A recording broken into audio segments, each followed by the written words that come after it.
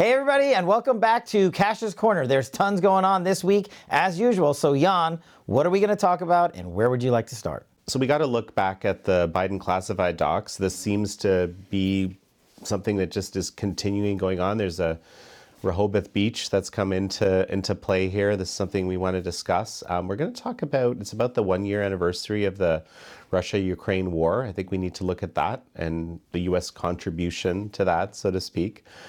And finally, something I've wanted to talk about for a few weeks, the DoD mandate, the DoD basically removing the vaccine mandate, but from what we're hearing, perhaps not at West Point. When, we've done episodes extensively from my time as Chief of Staff at DoD, Warp Speed, the rollout. I think what we want to talk about today is something we were very proud of then, and I think still are today. We never made the vaccine mandatory for anyone in the Department of Defense or anywhere else in the United States government. It was an option.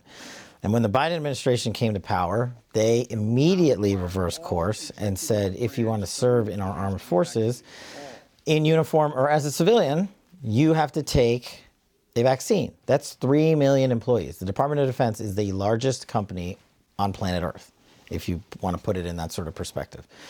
And so that caused a big uproar. The bigger uproar, the biggest offense to me was not only were they forcing people to decide between serving this country or taking a vaccine that was contradictory to their faith or their convictions or what have you, they removed people, active duty soldiers and active duty service members who were in the military for 5, 10, 15, 20 years. And they took away their pay because they refused. And we've seen over the years it go through the court process, and we've known the entire time that that move by the Biden administration was effectively unconstitutional. Now the courts have held so. Now the Biden administration has finally lifted this mandate. And so I think it's a step in the right direction. For me, the better thing would be, how are we going to make all these folks whole that you kicked out of the military or that you suspended without pay? And when you suspend someone in the military, remove them, the military operates on an ordered ranking system of structure. What does that mean? It means there's a chain of command. People get into the military to move up through that chain of command. And when you're removed, when you're taken out of that chain of command for whatever, 6 months, a year, you lose the positioning you would have had you stayed. And it's not like these soldiers and service members did something bad, like get court-martialed because they committed a crime to remove themselves. They were pulled out by this government, our government, based on this effectively unconstitutional mandate. So how they are going to resolve that is something I'm very interested in. And are they, and in my opinion, they must give all these soldiers back pay and restore them to the position they would have been in had they not been suspended unlawfully. So there's still a lot of work left for the Biden administration to do. And this is thousands of people. Yeah, it's not like five guys. Yeah. You're right. Out of 3 million is a big number, but it's thousands of people who signed up to serve the mission of the national security of the United States of America. So we'll see. I don't have a lot of faith in this administration providing for and prioritizing our men and women in uniform and our civilian soldiers, so to speak. So we'll see. Well, a couple of things. So first of all, there are these reports from John Solomon's outfit, Just the News, that West Point has actually reinstated this travel mandate. Yeah, and that's problematic right off the bat. They say they're removing the mandate. Then one of the 4 service academies, as we call them, West Point, the one for the Army, is saying you can't be a cadet at West Point unless you effectively take the mandate. Now, we're still working through the verbiage that's in there, but that's the outcome. They'll, of course, have some sort of out saying, oh, you could probably attend, but if you do, you can't participate in all these training exercises, meaning you can't get your training, education, you can't actually go through the programs and become a graduate of the West Point Academy. That's my guess as to what some of they'll come back and say, oh, you guys are not reporting that accurately. You can come to West Point, but if you can come and not do anything, then there's no point in going. And so that's very disturbing. It's in my opinion, completely unconstitutional. So Congress has also been mulling over some kind of legislation that would help get these service members back. So that's what. Well, it would have to be an act of Congress, because you're talking about money that needs to be dispersed and spent, and the budgeting operations of this country must start in the House of Representatives, go to the Senate, pass both chambers, go to the president's desk. It's not like the president can, by fiat, just print money and say, we're going to issue these funds. There's pots of money he can pull from, depending on the scenario and executive orders he implements. But I think this one has to originate in the Congress. And I just hope Congress prioritizes it. Well, Congress has been prioritizing funding Ukraine. Yeah. Right. Basically, the U.S. contribution to Ukraine, which has been, I think, to the tune of something like $110 billion at last count. And we're about 1 year in. What is your take on where we're at, what the contribution is? Is it reasonable? And is this leading to some kind of greater conflict, which is what I'm increasingly hearing people say? Yeah, it's one of the biggest issues from a national security perspective that's currently impacting America. And I think the decision-making process has been politicized. And many people in Congress are putting their politics ahead of what America should be doing to protect itself and its citizens, and then also what we should be doing to help others overseas. I've said repeatedly, over and over, when I go around the country and talk, America is the greatest nation in the world, and we are many times in a position to help other countries, which we do on a routine basis. That's what makes us the United States of America. At the same time, my biggest problem, and maybe because it's my background, is printing money we don't have when we haven't taken care of our people and our major national security issues at home. So when the Biden administration came into power, we handed off a very robust national security apparatus. I think it was the best national security apparatus in modern history. I mean, we've talked about it on our show, how we wiped out terrorists, how we brought home hostages, how we secured the border, how we stopped the drug traffickers, the human traffickers, the sex traffickers, how we took on Iran, Russia, China, the CCP, etc. That was a lot of work we built, and we handed it off, and the Biden administration essentially said, okay, we're going to do the opposite. And tragically, it's hurt America, and I've been proven right. And you can just look at the border. You can just look at the drug trade. You can look at the sex trafficking trade. You can look at Iran and Russia and China treat us now. You can look at the situation in the Ukraine. There is now another sector of the world that's in a war. Are we going to get there? I'll get back to that. But I have a major problem with us issuing $110 billion plus, printing it and sending it to the Ukraine. And it's not because I don't want them to get assistance, but it's because all of these other issues at home have not been addressed or have been intentionally ignored. I think finally, because we've been making such a fuss about it, people are now starting to ask the question, where's our money going? And I've analogized this to the Ukraine is going to become the modern day Afghanistan. Like Afghanistan, the Ukraine does not have a superior banking system. Why does that matter? It's not like we wire money over to the, Ukrainian national banks and then they disperse it throughout their government and then we can track where all those wires go. Same problem we had in Afghanistan. We were literally dropping off tons of cash, and then we had this big rallying call years into the Afghan war to say, where is this money actually going that we're giving aid to the Afghan government? And when we started to track it, we found out it went to the Taliban, it went to the Al-Qaeda's, and other terrorist organizations out there. Not good. We have no method of tracking the money we are sending to Ukraine as of right now. We are relying on the word of Zelensky and the people that he has placed in power. I have a massive problem with that. American taxpayers should have a huge problem with that. And the United States government should have a problem with that. I mean, in what world is it okay to send one person $100 billion and just say, okay, let us know how it goes? That's what I mean when they say they've politicized the process for a narrative that they want printed in the media and to fly, Ukrainian flags in America as if it's some sort of victory that we're helping this country. And I just disagree with that fundamental premise. The victory would be helping that country in a smart, calculated way where we, through Congress, have oversight of those funds so we know we are not funding the deaths of innocent civilians. So we know we are not funding terrorist groups. So we know we are not giving money to the Ukrainian government to spend on arms from Russia and China. People might think, oh, that's crazy talk, but that's what happened in Afghanistan. Our money was being utilized against us, against American service members, and against our allies there, literally.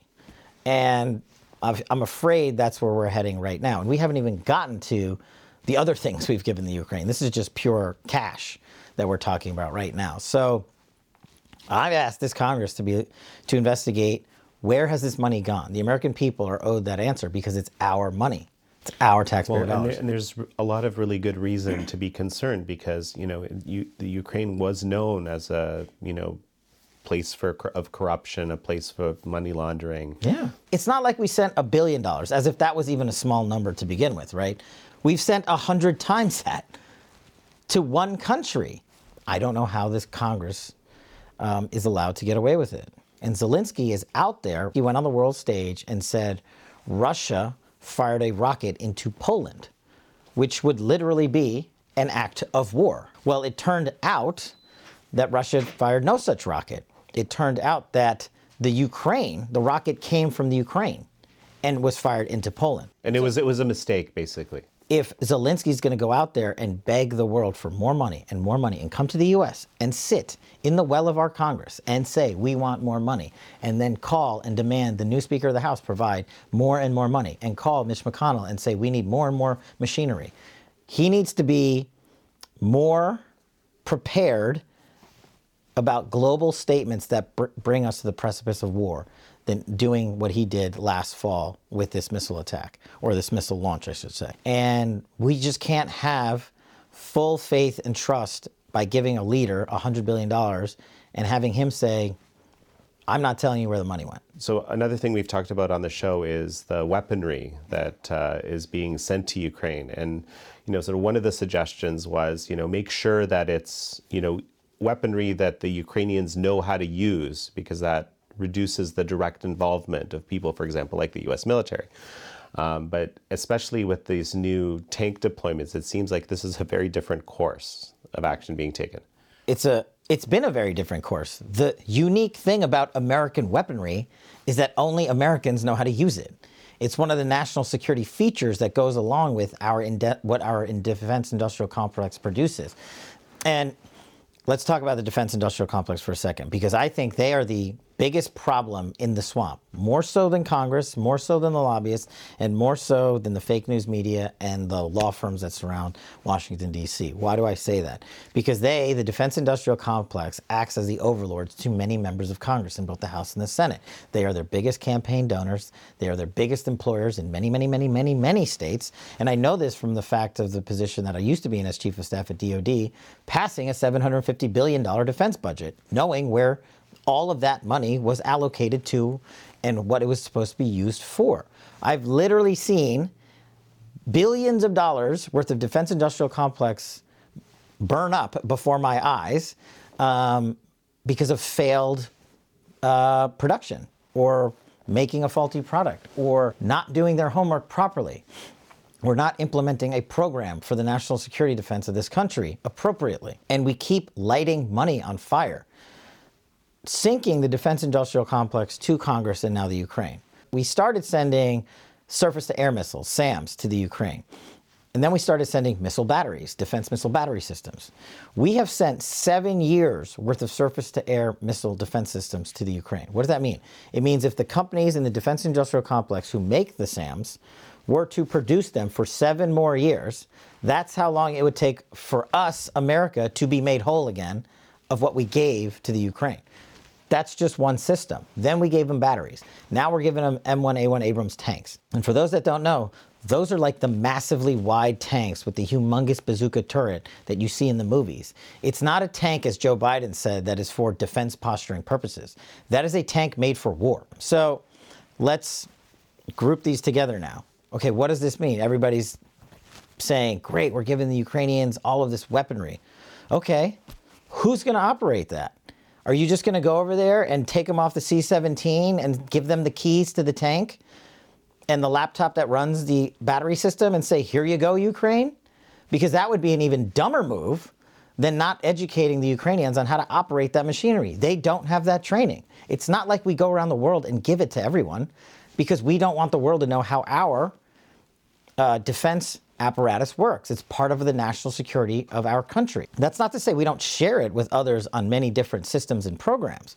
But when you're talking very specific weaponry that we have made and designed and built and trademarked and patented in the United States of America for our defense, now who's going to do it? It's like no one's having this conversation. Who's going to the Ukraine and training these soldiers?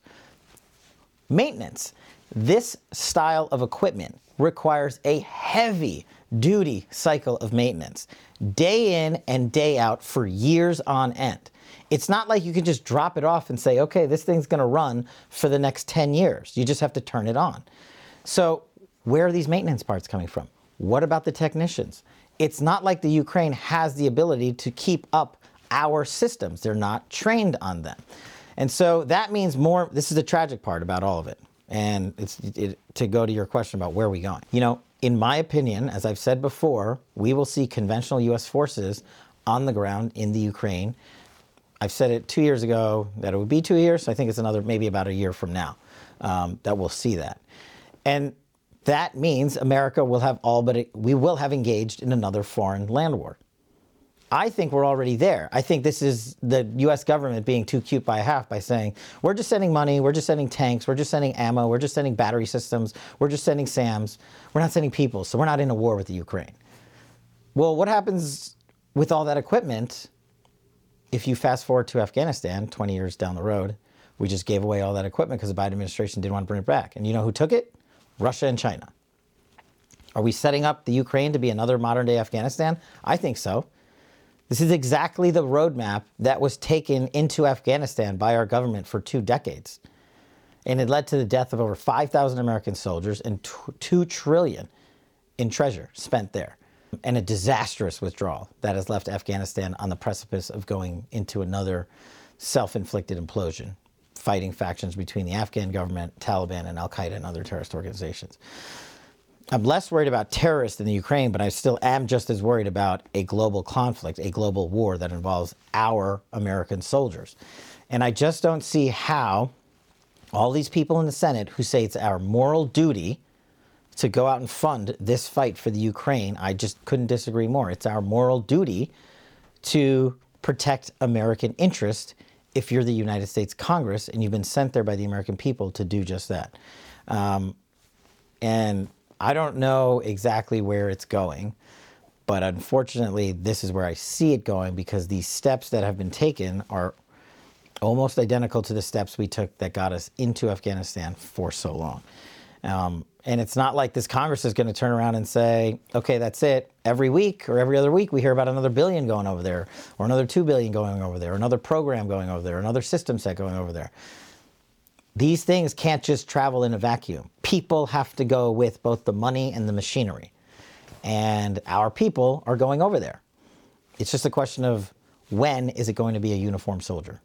So then there's still this question. What happens if one of these people on the ground, Americans that are doing the support work, for example, for the Abrams tanks, gets killed by a strike, a Russian strike, for example?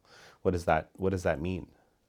From our definition, that's an act of war against the United States of America when you kill a uniformed soldier. You know, what happens when an aid worker dies?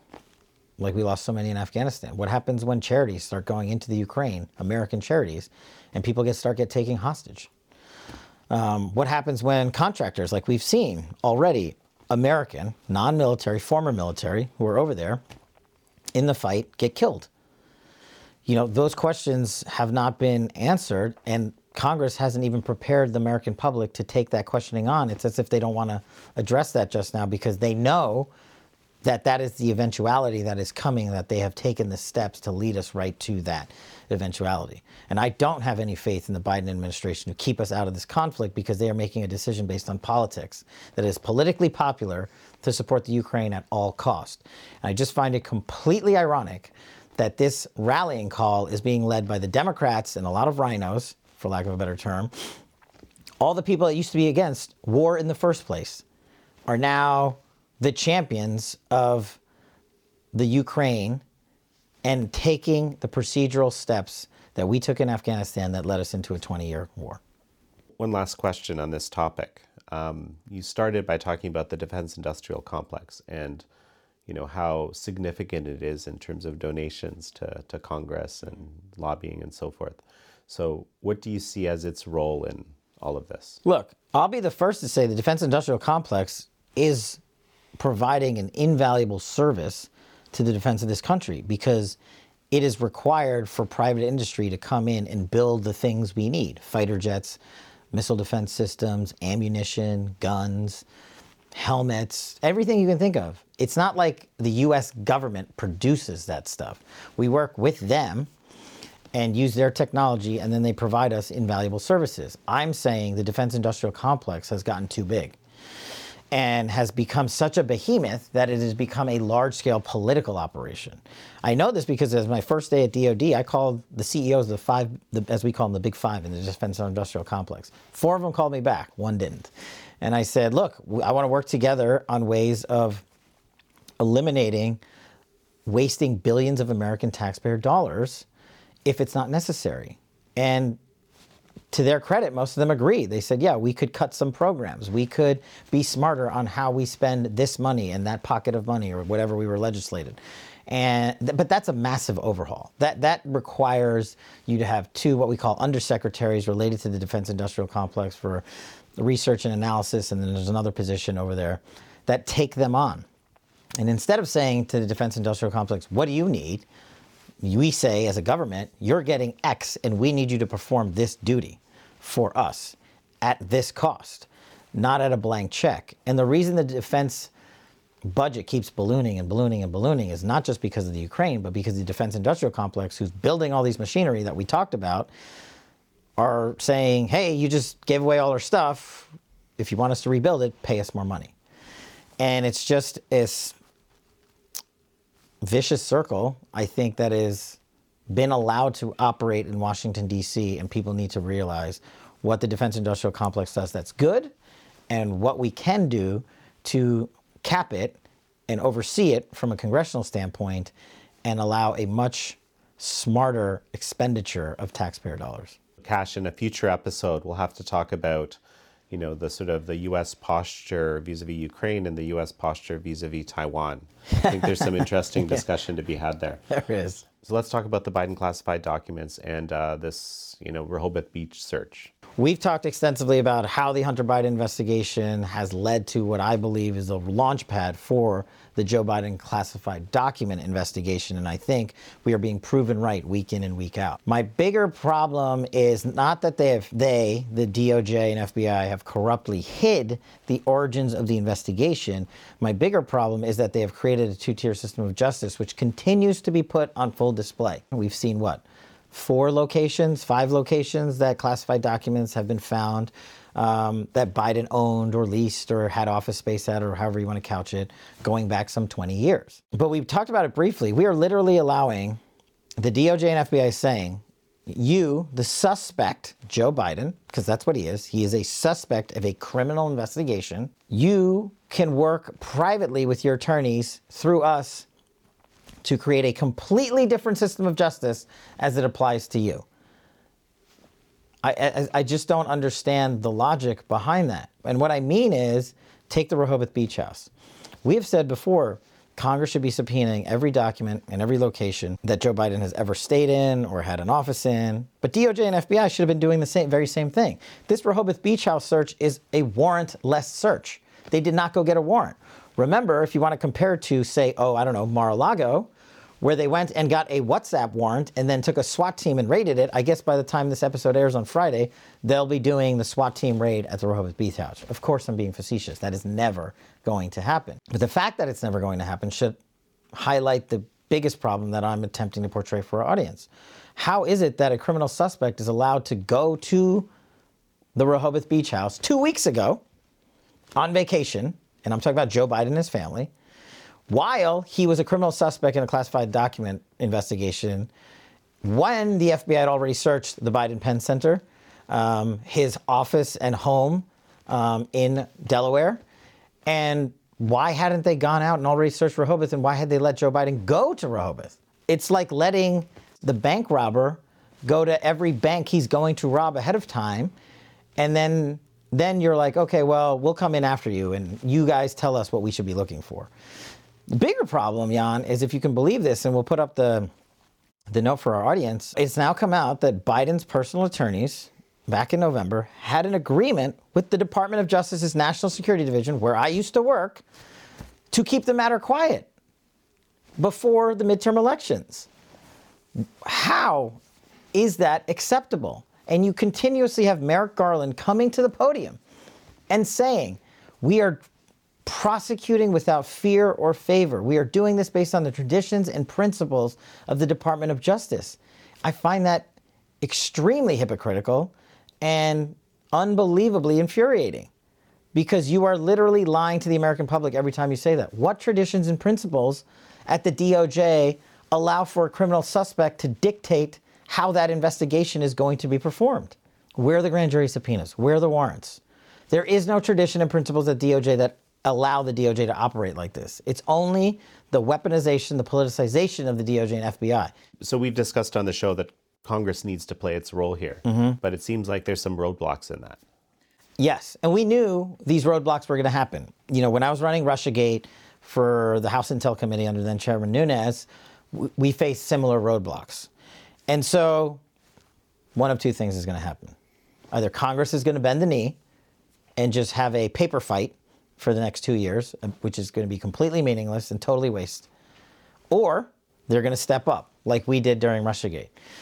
And I believe so far they've done it methodically. Unlike the last Congress, which was led by the Democrats, where they went straight to subpoenas on whatever committee, Jan 6th or otherwise, Jim Jordan and company have said, they've called people, they've said, here's letters, we're writing formally to you, we're informing the public of the scope of our investigation, what we want, why we want it, please provide it by X date. They have now had the letters responded to. We'll put one up from the DOJ just as an example. And now we're at that stalemate. Okay, who's going to give? This DOJ and FBI certainly are willing to drag out the fight. Is Congress willing to buck them by using the levers in Congress that they can? We've talked about the inherent contempt of Congress powers, but in order to get there, you have to issue subpoenas. That's when it comes into play. And Jim Jordan has done it appropriately, where he said to certain witnesses, if you do not come forth, we will use compulsory process to mandate your presence and production. That's the subpoena process. So these things are out there. So this is not like an answer we have to wait months for. We're going to have an answer in like a week or two. The question is, we now know DOJ's position. They have said, again, in this letter, which is, in my opinion, full of meaningless hot air, they have said the traditions and principles, to Jim Jordan, the traditions and principles of DOJ prevent us from providing you with the requested information relating to Special Counsel Hur's investigation and the Biden document classified scandal, et cetera, et cetera. There is no law in the United States of America that prohibits the disclosure of material to Congress from the Department of Justice just because there's an ongoing investigation. That is a made-up fiction that DOJ has translated to traditions and principles. I don't know who is allowing that form of police power to go into effect in America, but I think it's hurting our overall law enforcement ability.